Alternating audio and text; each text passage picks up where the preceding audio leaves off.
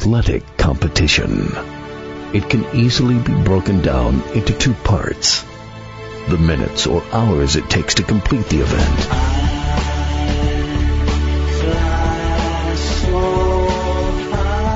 then weeks, months, and years of joy or heartbreak.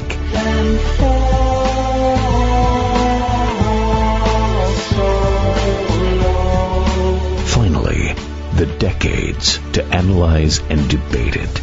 From the press box to press row, Donald Ware will break it all down for you with an in-depth look at historically black college athletics, as well as the biggest news stories and news makers of the day. It's time to talk the talk with those who walk the walk. From the press box to press row, here's your host, Donald Ware. I got it, I want it, I want it, I own it, I own it. Once again, you're locked into the dopest show on radio, Box to Row. I am your host, Donald Ware, right here on HUR Voices, Sirius XM, Channel 141. Hope you're continuing to stay safe and in place where you are. Listen, we got a whole lot to get to today here on Box to Row. As a matter of fact, we're going to be joined by musician Rhiannon Giddens. Rhiannon Giddens going to join us here on the program. And I'll tell you what, Rhiannon Giddens is from Greensboro, North Carolina, which is about an hour, a little more than an hour up the road from where we are here in Raleigh. And, you know, when you talk about banjo players and you talk about what she's able to do musically, I mean, she is absolutely phenomenal. Has won a Grammy Award in her career and is one of the preeminent banjo players in the world. I think she has an absolutely phenomenal story, and we're going to get into it today here on the program. Very much looking forward to speaking with Rhiannon Giddens. Also today here on Box to Row, and listen, this is the show where sports and entertainment meet, so we're going to give you the entertainment element with Rhiannon Giddens. We're going to give you the sports element with Cal Ripken, the Baseball Hall of Famer, doing his part, no doubt, with respect to this COVID-19 pandemic, and also going to talk with him about his outstanding career. Cal Ripken also going to join us today here on Box to Row. Love for you to participate here on the program. Hit me up via Twitter at Box to Row, BOXTOROW, or on Facebook, BOX2ROW. Also on my personal Twitter account, trying to get a lot better about Twitter personally, from a personal standpoint, at DWare1, at DWare1, or also on my personal Instagram account, Ware Donald, D-O-N-A-L, and just follow me while you're there. I look forward to, as a matter of fact, hearing from you. And certainly during these times, I want to thank all of those that are on the front lines, that are really doing a fantastic, magnificent, heroic job. We use the word hero a lot and throw the term heroic around, but I mean, the folks that are on the front lines, and I'm talking about healthcare personnel. I'm talking about our postal carriers, or the persons that deliver packages, our mail, etc. I am talking about those that are in stores that are open. Right now, those that are in restaurants, takeout places, etc., because there are a need for those things. And so those people are definitely heroes, and we definitely want to shout them out, no question about that. As we're going to get through this thing, we're going to get through it. Things, as you can see, are starting to open back up a little bit. We want to still continue to be cautious. But I think things, as long as we're cautious, I think things are starting to open back up, and we can try to get back. It is a new normal. I mean, I think it is a new normal, but I think we can try as much as we can to get back to the way that things were. Let's continue here on Box to Row as we're joined by one of the preeminent musicians in all of the world, one of the preeminent banjo players as well. And we're very glad that Rhiannon Giddens has joined us here on Box to Row. Rhiannon, welcome to the program. Thank you. Let me start here. This is, when you're talking about COVID-19 in the coronavirus, first of all, how are you and your family doing where you are? We're okay. We're in Ireland. My kids are half Irish, so that's where I'm at when I'm not working. So, it's a small country, and they kind of tried to put a lid on it pretty early. So, seems to be doing okay, as well as you can. It's everywhere, and people are dying everywhere. But me and my near and dear are okay. So I take my blessings from that. Yeah, no question about it. So what have you? It's a time, and I know actually when I went to your website, I saw you've obviously, like most people have had, to rearrange schedules. A lot of your upcoming concerts and such will not take place. What sort of has life been like for you the last month or so? Well, it's it's an odd mixture of stressful and a lot of unexpected time off. I've been on tour for 14 years, and this is going to be the longest I'll have been in one place in all of those 14 years, including having 2 children on the road. So it's odd in that I'm actually kind of relishing having all of this time with my kids and time at home. But on the other hand, I'm very worried about, money coming in. I'm worried about I'm more worried about the people that I pay. I have a bit of a cushion, but I know a lot of people don't, and the folks that I would have been employing during this time, I'm more worried about the folks like that and folks like, musicians who play in the bands for people who go out who, don't necessarily have the name recognition to pull in donations or live stream money, the people who run the lights and the sound and the whole industry. It's a big concern. So that's kind of a constant stress. In terms of from a music perspective, I mean, your music is absolutely awesome. We're going to talk obviously more about that. But, has it allowed for you to have more time, whether it's from a creative perspective, et cetera, musically? Because I know a lot of this time you'd be doing, I know when back in February you were at the Grammys and you have a lot of different performances that you have to do, but now maybe it makes more time for you to really get into the music part and some other projects maybe you're working on, if you will. Well, yeah, it's because I'm kind of coming off of my album cycle was winding down a bit, and I'm coming off of a pretty busy year last year because I had 2 records come out.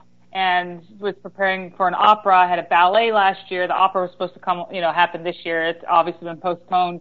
So I've been doing a lot, actually. And so, I'm actually kind of resting a little bit and trying to let if you do too much, then it starts to get hard to create new things because your brain's always kind of inundated. So, I've had my kids for the last 2.5 weeks, kind of 24/7. So, this is the first time actually I've had a bit of a breather and I'm starting to feel it for sure, a resetting and the idea of what all of the things that I could be working on. It's almost too much. It's almost daunting, because I have a lot of time to fill, but there's always plenty of things to be doing. So I've already got a few things lined up and the thing that I've been working on the most since the news came down and I started canceling things was a website called ArtLivesOn.com, and it's trying to collect all of these websites that people have been putting out there to help artists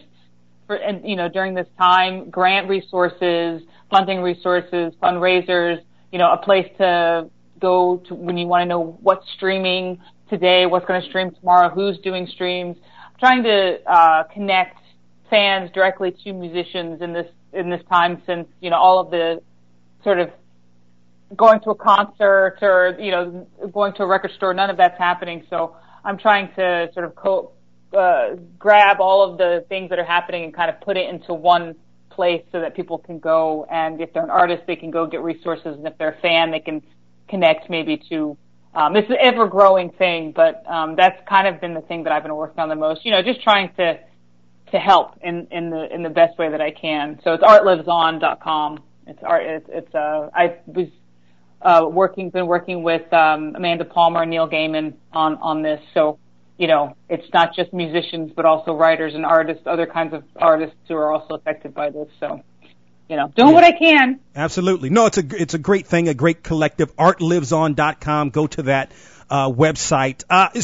But now you released more recently here Trees on the Mountains, which features the Nashville Ballet. Can you speak to that and also your relationship with the Nashville Ballet? Yes. Trees on the Mountains, I released last year as a song on There Is No Other, a record I did with Francesco Cirisi.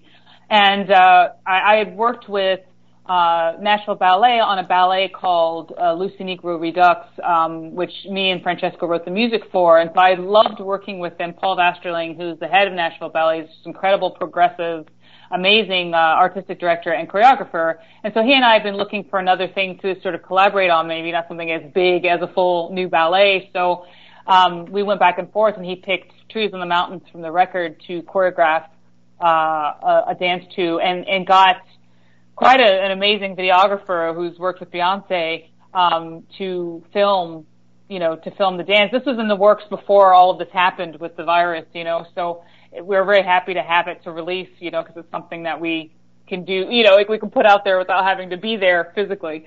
But yeah, we just released it today, and it's just stunning. The videography is beautiful, the dance is beautiful, the choreography is gorgeous, and it just definitely makes me happy in this uncertain moment. Yeah, no question about it. Rhiannon Giddens joins us here on Box to Row. We're up against the break. We're going to step aside and take that break and come back, have more of our conversation with Rhiannon Giddens right here on Box to Row on HRR Voices, Sirius XM Channel 141.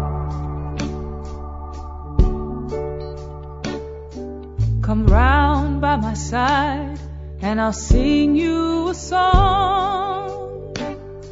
I'll sing it so softly, it'll do no one wrong. On Birmingham Sunday, the blood ran like wine, and the choirs kept singing of freedom.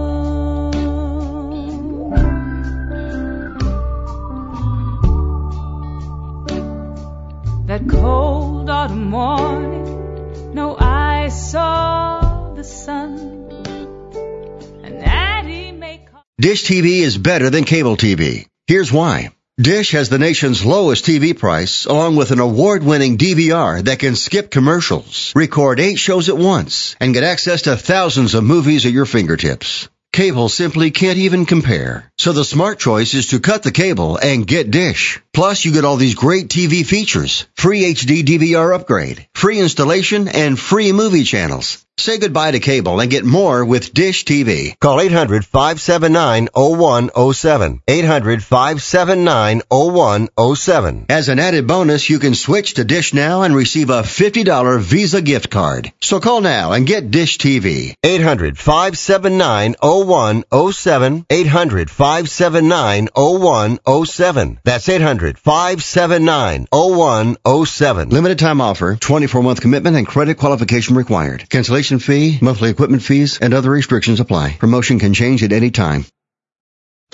You're listening to Box to Row. I'm watching from my window. We're back here on Box to Row, continuing our conversation with musician Rhiannon Giddens. Have you done or given thought? I know some artists are doing like IG Live and Facebook Live and so forth, concert-wise. Is that something we may see you do here in the near future? For sure. I'm doing, I've kind of been with my kids, for a while. So now I'm starting to, think about adding to that situation. And, I've got some other things in the works. It's hard because I'm 2.5 hours away from Francesco, who's my musical partner.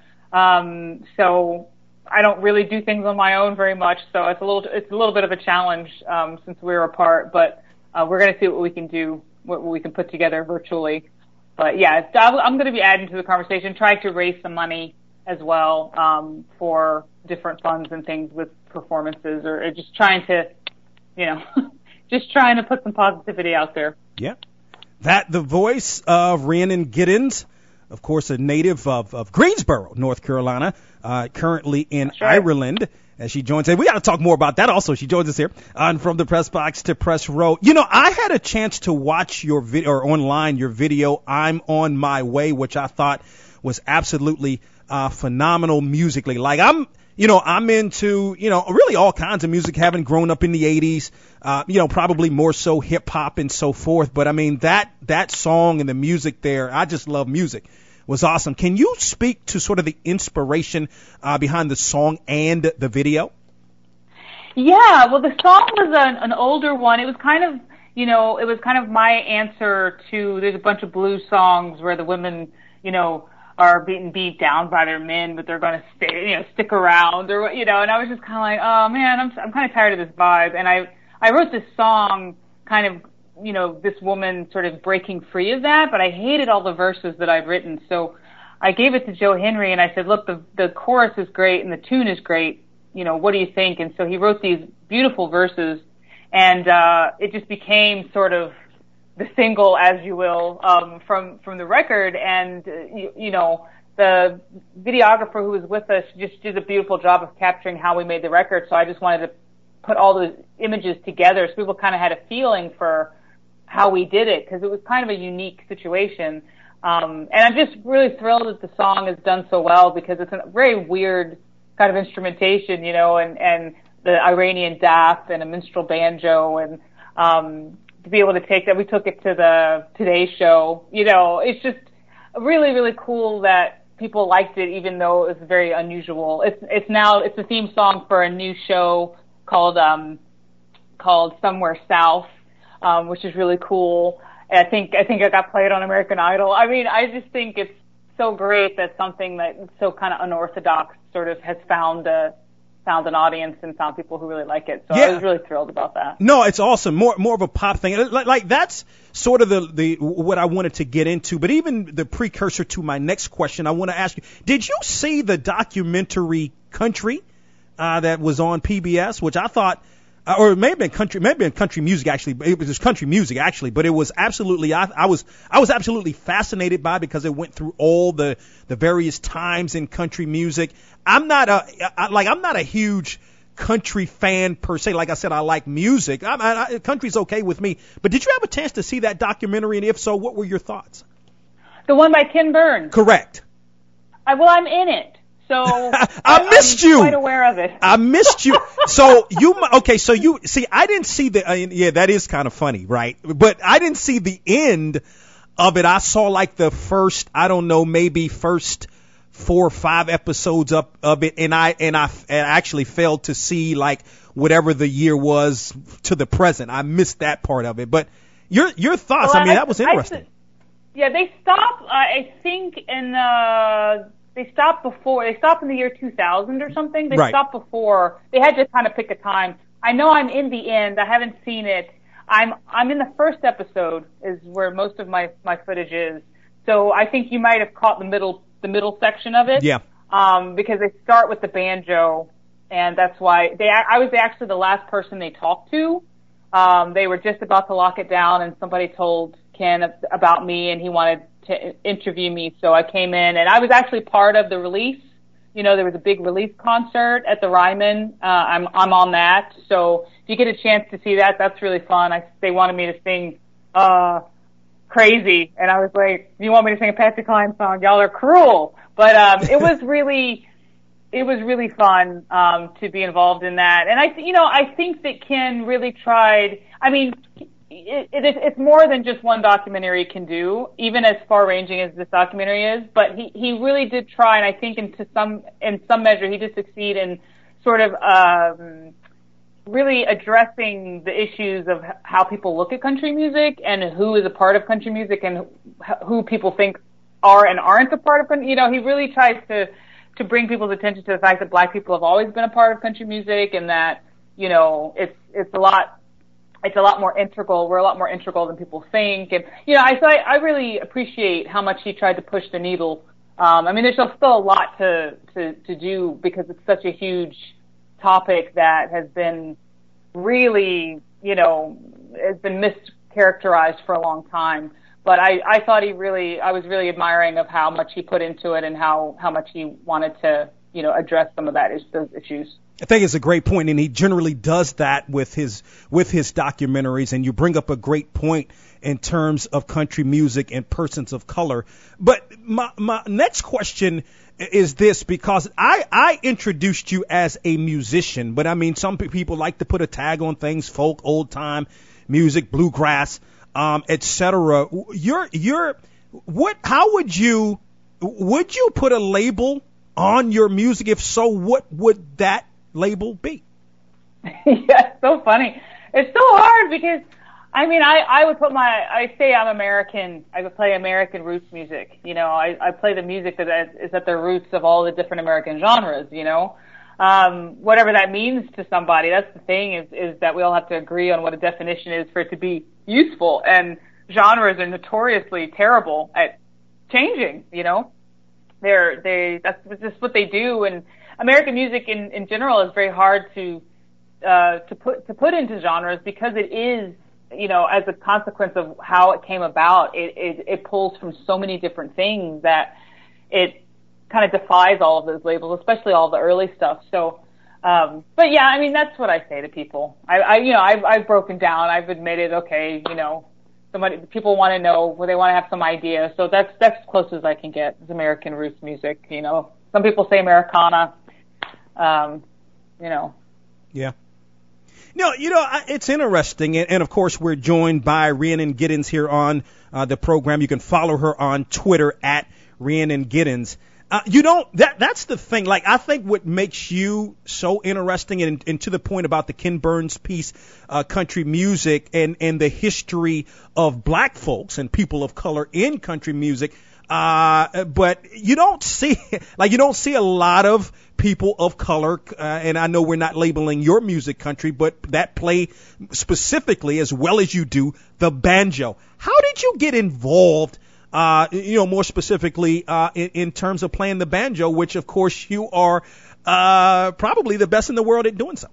Well, I would definitely not say that. There's many, many banjo players much better than me. What I do specifically, though, is unique, and what I have done is really dug into the history of the banjo and incorporated that into my songwriting, you know. So, I mean, I got into the banjo, you know, many years ago, and fell in love with the sound of the clawhammer banjo, which is the older style. It's the style that was in existence for many years before bluegrass ever was invented, you know.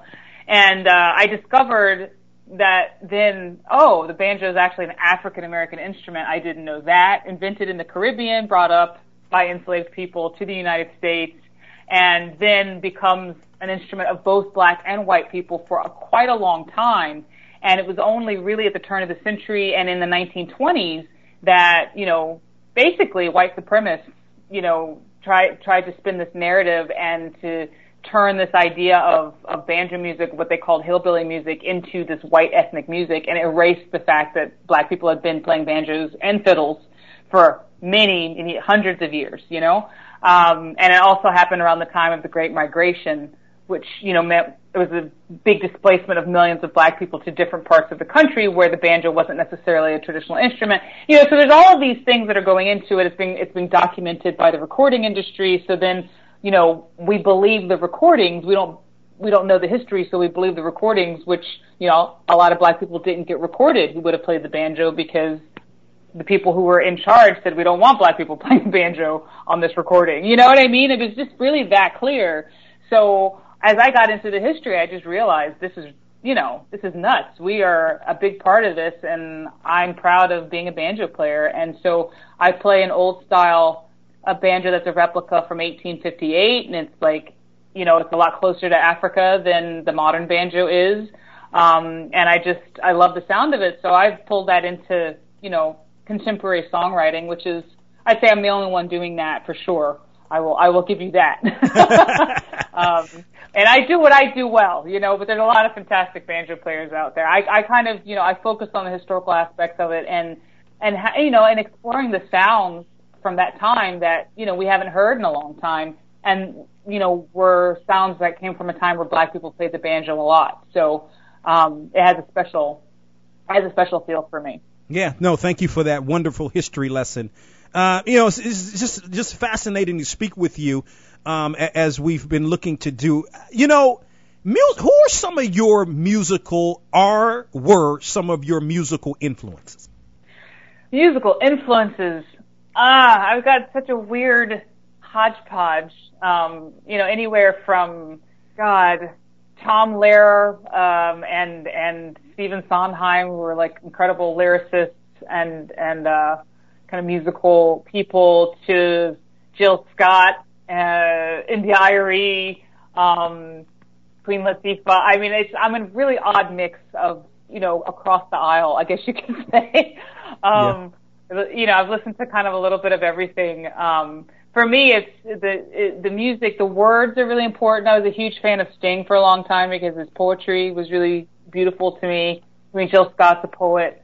I'm very into the words being kind of not primary, but being really important. So I'm not so much into a lot of pop songs because they're great to kind of dance along to, but there's not a lot going on in the words department. I'm just saying it's not what they're written for. They're written to dance to and enjoy, and that's fine. But what I'm drawn to are really, I love words, and really, that's really affected me a lot in my music making. Rhiannon Giddens joining us here on Box to Row. We're going to take a small pause for the cause, come back. Our conversation with Rhiannon Giddens. You're tuned into Box to Row. Let's continue our conversation with the very accomplished Rhiannon Giddens here on Box to Row. So we're not that far apart in terms of age. So you weren't necessarily a huge fan of the 80s per se? I mean, I was born in 77, so I have more of a feeling. I mean, I've heard tons of 80s music, but I, became a teenager in the 90s. Yeah. So that's kind of more sticks with me. But of course, my sister was 7 years older and is a huge music fan. So I heard all the Duran Duran and Madonna and all that stuff, Yeah. So, So I'm a fan. I mean, some of that music's really great. Some of it's awful, but it's really fun to, it's fun to, reminisce and to dance to, those electric sounds are not really my thing, but, it's a lot of nostalgia, but there's some great songs from that time for sure. Yeah. Couple more thoughts, that is, with Rhiannon Giddens, who joins us here on the program. Again, you can follow her on Twitter at Rhiannon Giddens. So let's talk a little bit about the chocolate drops, right? I mean, you guys, and I think I was reading, and you can correct me if I'm wrong, that in essence, there was the Black Banjo Then and Now gathering in 2005 that I guess ultimately led to the formation of the Chocolate Drops? Yeah, the Black Banjo Gathering was kind of a one-of-a-kind, event. It came out of a listserv. This was before Facebook, and this was when people were on listservs, and there was a banjo listserv, and if, back then, if you said, the banjo, is invented by black people would flame you. People would say nasty things, and so Tony Thomas, broke off from that and started the Black Banjo Players Then and Now listserv, and then the gathering came out of that, and the, 8 black people who played the banjo, came, and a whole bunch of white people who were supporting and knew the history of the banjo and wanted to be, involved.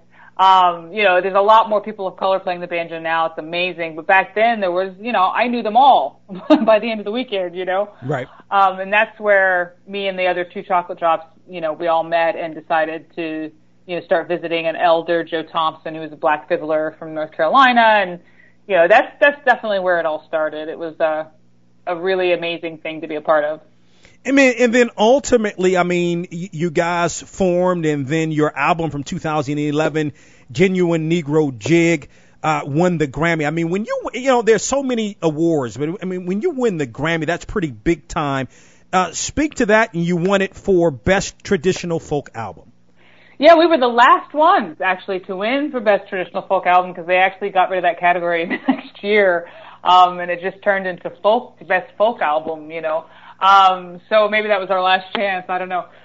We slid in under the wire, but it was, it was an amazing feeling. It was our first time out. I've been nominated actually quite a few times since then. I've been, a couple times since then. But it's kind of like when you win, in the beginning, it kind of, you're like, well, what? I'm not being greedy. I have one. I don't, it's It's okay to be greedy.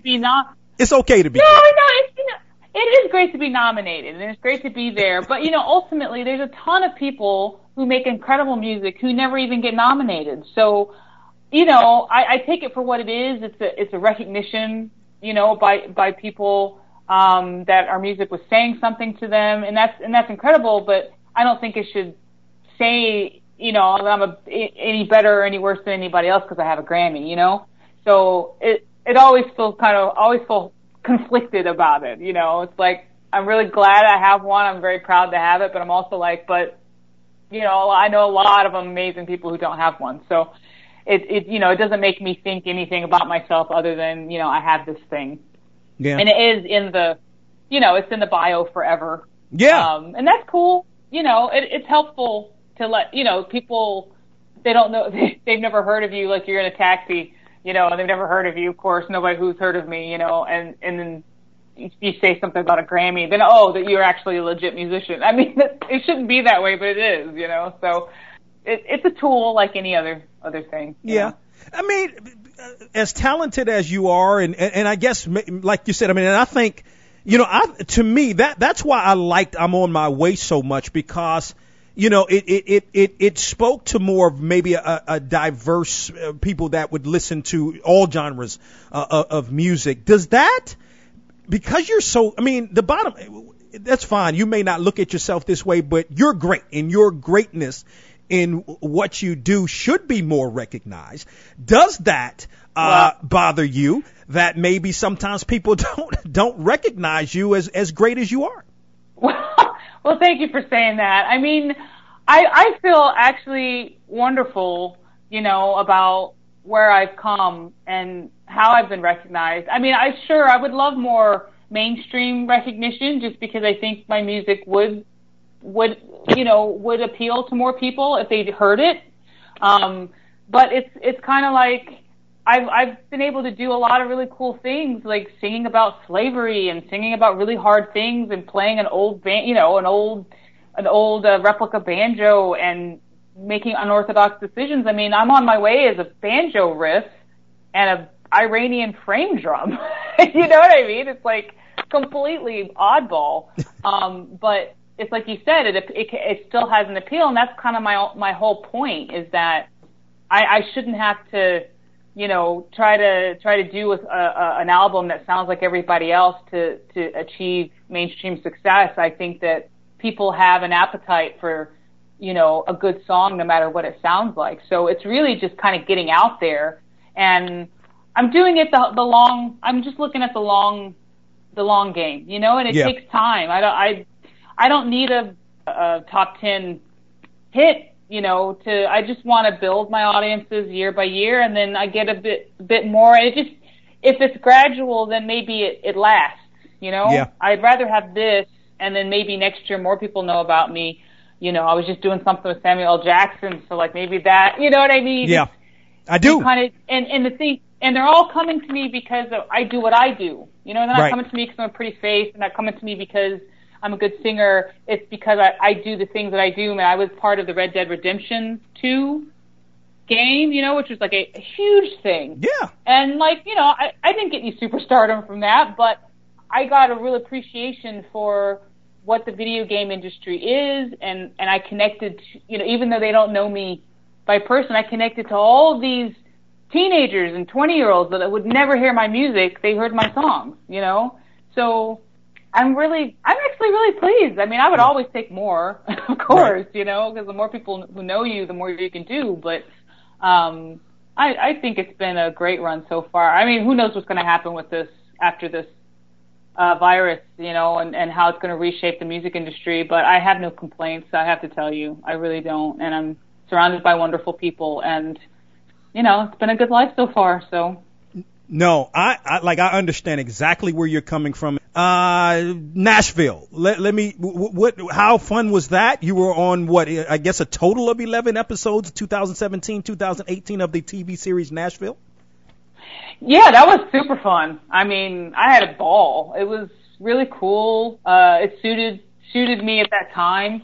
I was fresh off of a big disappointment on Broadway. They closed the show I was working on before I got to do it, and everybody was fantastic, and they worked in my banjo into the plot, and it was really great. I enjoyed it. I learned a lot, and I was told, a couple of directors said if I wanted to do it, try to go into acting, that I could do something with it. But I had fun, and I'm here to make music. If another opportunity came that was something like that, I would totally do it. But I let the actors do their thing. But yeah, it was really fun. I left with a lot of respect for the TV industry. People work really hard, and they were very, very kind to me. Yeah. So what was it like growing up in Greensboro? Were you over at, I don't know, G or A&T a lot? What was that time for you like growing up in Greensboro, North Carolina? I mean, I started out in the country, and so I moved to Greensboro when I was like 8 or 9. So I'm kind of a hybrid, I spent a lot of time out in the country with my grandparents, but then I'm in this kind of small residential city, and it's very mixed. It's very mixed black and white, and so I don't know. I just kind of lived my life, and I had my, mixed group of friends, and I went to Dudley for 2 years, and then I went to School of Science and Math. My grandparents went to A&T, so I've got a lot of connections to stuff there.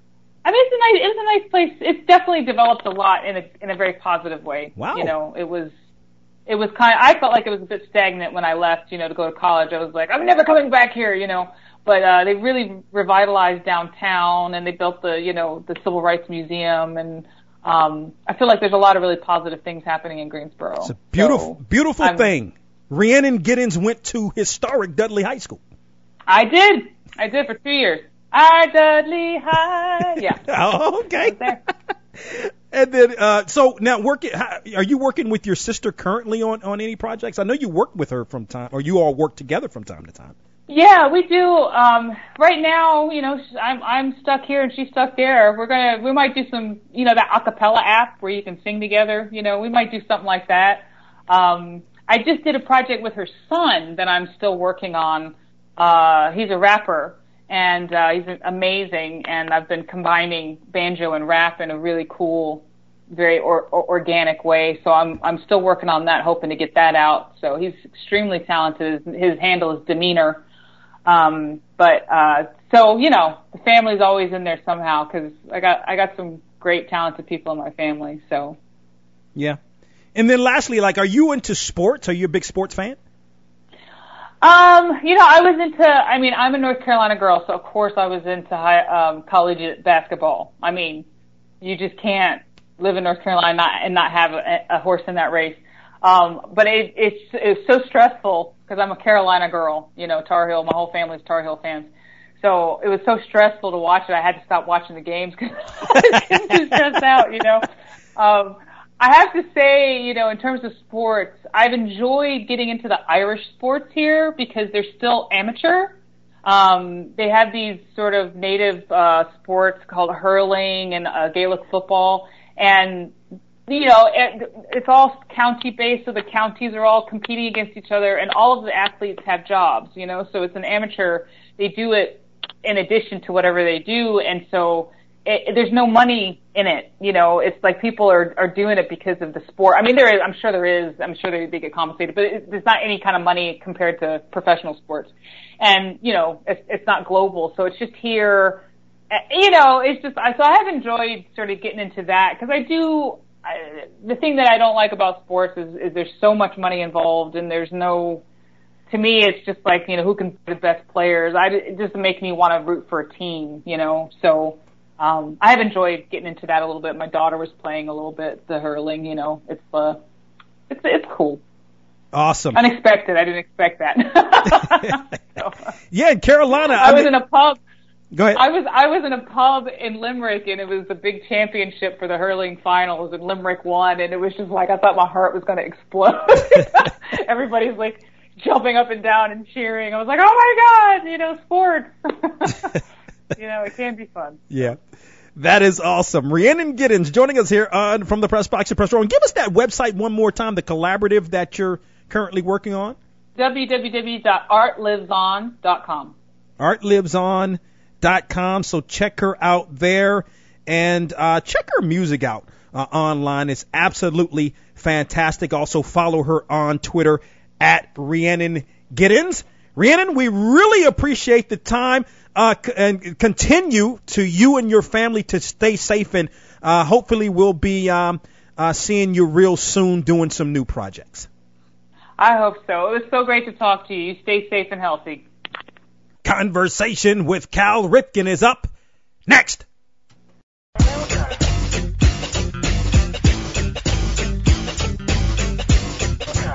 It's Donald Ware from the Press Box to Press Row. We're back here on Box to Row. A fascinating conversation with Rhiannon Giddens. If you want to react to anything she had to say, hit us up via Twitter, Box to Row, BoxTorow, or on Facebook, BOX2ROW. Had a chance last week to catch up with Baseball Hall of Famer, Orioles shortstop, former Orioles shortstop, Cal Ripken, and had a chance to talk with him. He's doing a lot as it relates to the COVID-19 pandemic, and also talked with him about his outstanding career. Yeah, to understand how it all happened, really context is necessary. And the 94 season stopped about, I think, August 12th, if I remember correctly. We went out on strike. Then there was no negotiations really substantively, and nothing happened. Then the World Series was canceled. The rest of the season was canceled that year, including the World Series. And then the owners locked us out of spring training for the first few weeks of 95.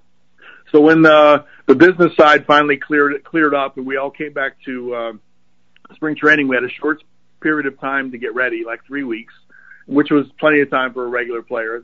The pitchers had to be stretched out a little bit quicker. But I remember when the first day I came into spring training is that there was a lot of media interest in this thing called the streak. And I didn't anticipate that at first.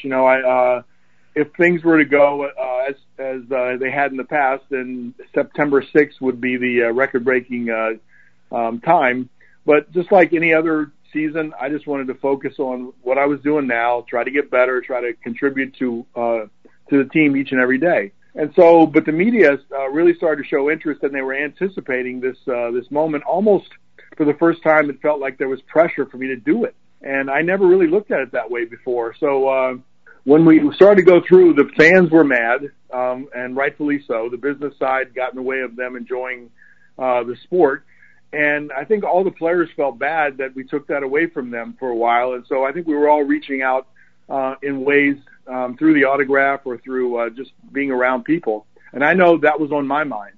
But then the streak seemed to be something that people really were looking. If they're looking for something good and a connection to the past of of baseball, Major League Baseball, then the streak was that thing. And I think people looked at it compared to Lou Gehrig in a time when baseball was a sport. Not a form of entertainment necessarily, or a big form of entertainment. The athletes weren't entertainers, they were sportsmen. But as the season went on, this anticipation tended to grow. And I don't know whether I could be credited. I mean, the streak itself could be credited for saving baseball or putting baseball back on track again. But I do know a heck of a lot of people cared about it, and they cared about the principle or the value of showing up every day.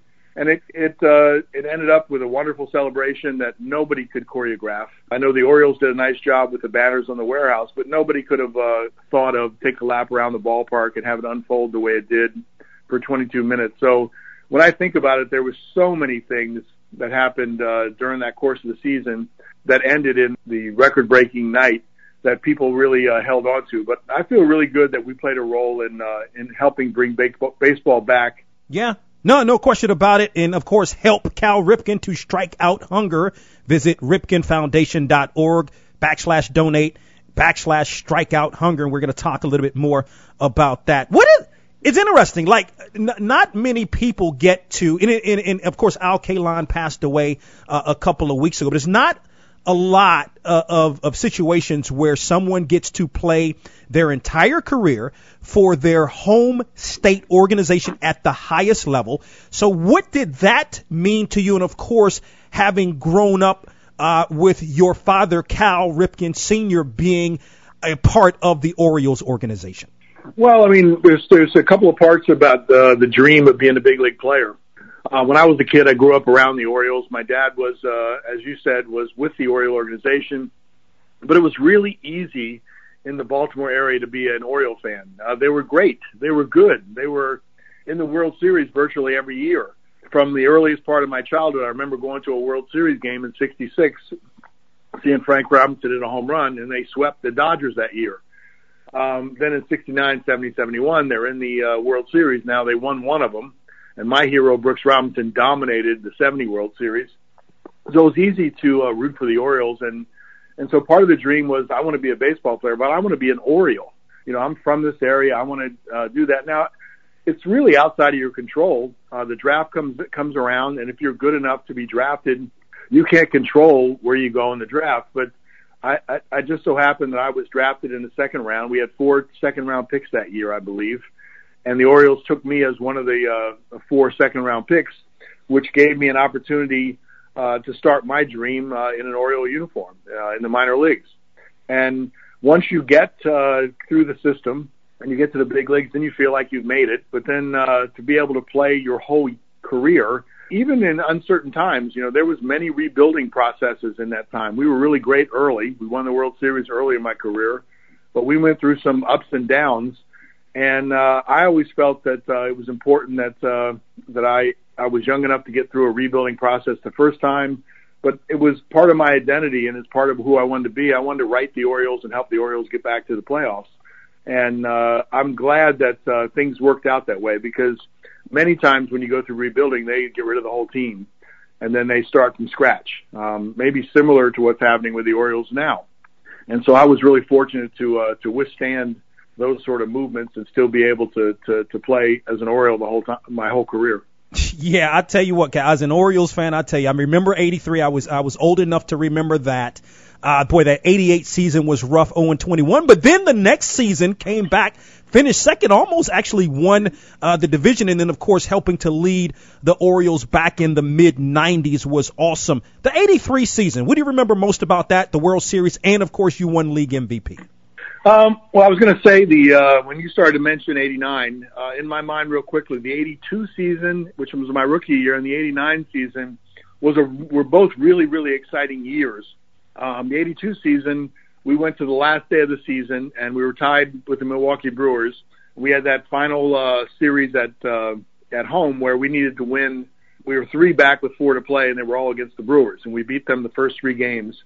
And then we had ultimately lost. Robin Yount hit 2 home runs off of Jim Palmer, and he was the MVP that league. But we were that close to making the playoffs, winning it was just 1 game.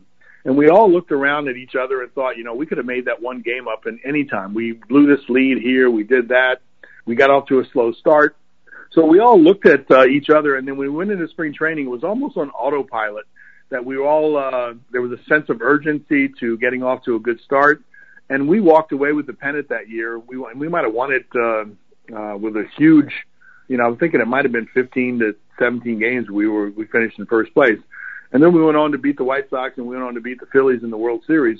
But I do believe the experience in '82 with almost identical group of guys, it shaped us and it motivated us to really get off to a good start and win the whole thing next year. Now, what a way to start my first 2 years of my career. Rookie of the Year, we went to the last day of the season. Sure, we win the World Series. And I'm thinking we're going to do this, time and time again. But then we fell into a little bit of a rebuilding process. I know we were good in '84, but the Tigers were better. They got off to a 35-5 start. We were pretty good in '85. Then we started going into the free agent market in '86. We're in that around that time. And then we went through a rebuilding process, which was really painful. But coming out of that rebuilding process after we lost 21 games in 88, the Orioles fired my dad during that time. Very difficult time. But 89 was sort of an unexpected year where we had a lot of young, energetic guys, a lot of enthusiasm. They started playing great defense. They started developing as players. I was able to sit in the middle of that lineup and contribute. And we found ourselves playing the Toronto Blue Jays in the final weekend of the season for the pennant. So we needed to win 2 out of 3 to tie. And we were winning the first game, and we had Greg Olson came in to close the game out. They ended up coming back and beating us, I believe, on a wild pitch. And the second game we had them beat again, and the same thing happened. They came and snatched it from us in the last inning. Greg Olson was great as a closer, and he was the reason we got to that point. Tried to throw a couple of curveballs that would break too big, and they were in the dirt. And we ended up losing both those games, and we lost the pennant. But that was one of the most gratifying and the most exciting seasons because the expectations were so low. Yeah, no question about it. The one and only Cal Ripken joins us here on the program. You can help him strike out hunger. The Strike Out Hunger campaign, he's partnered with Feed America and others. More information can be found at ripkenfoundation.org/donate/strikeout hunger. Interestingly enough, Cal, I mean, you're doing this now, right? But you've always given back to the community. Let's talk about that and what has led you to, in fact, do so throughout the course of your career. Yeah, it's really interesting. I mean, the influence of my parents, they were always encouraging me to be part of the community. And then my mom even set the standard really high. She said, just think, you go on to be a baseball player, you end up making a lot of money. Just think of all the people that you can help with that platform. And so I put that in the back of my mind. And when I signed my first longer-term contract, then I felt like, and I had good role models too. Eddie Murray had given $500,000 to the city for a park in his mom's name. And when this happened, our foundation started thinking, how can we help now?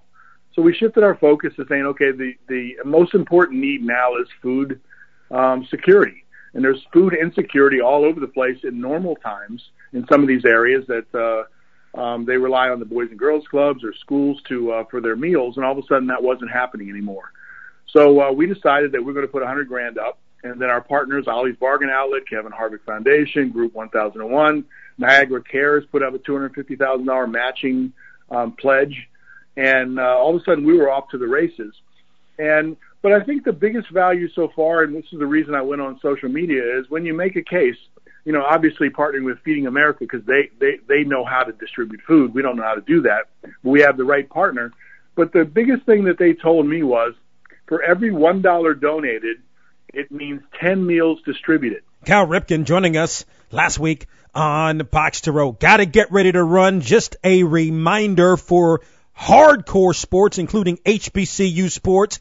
Tune in to our sister station right here on Sirius XM. That would be channel 142 HBCU for the latest on what's happening in sports and top interviews. Again, continue to stay safe and want to thank Rhiannon Giddens for joining us today here on Box to Row. For more information on the program, log on to our website, boxtorow.com.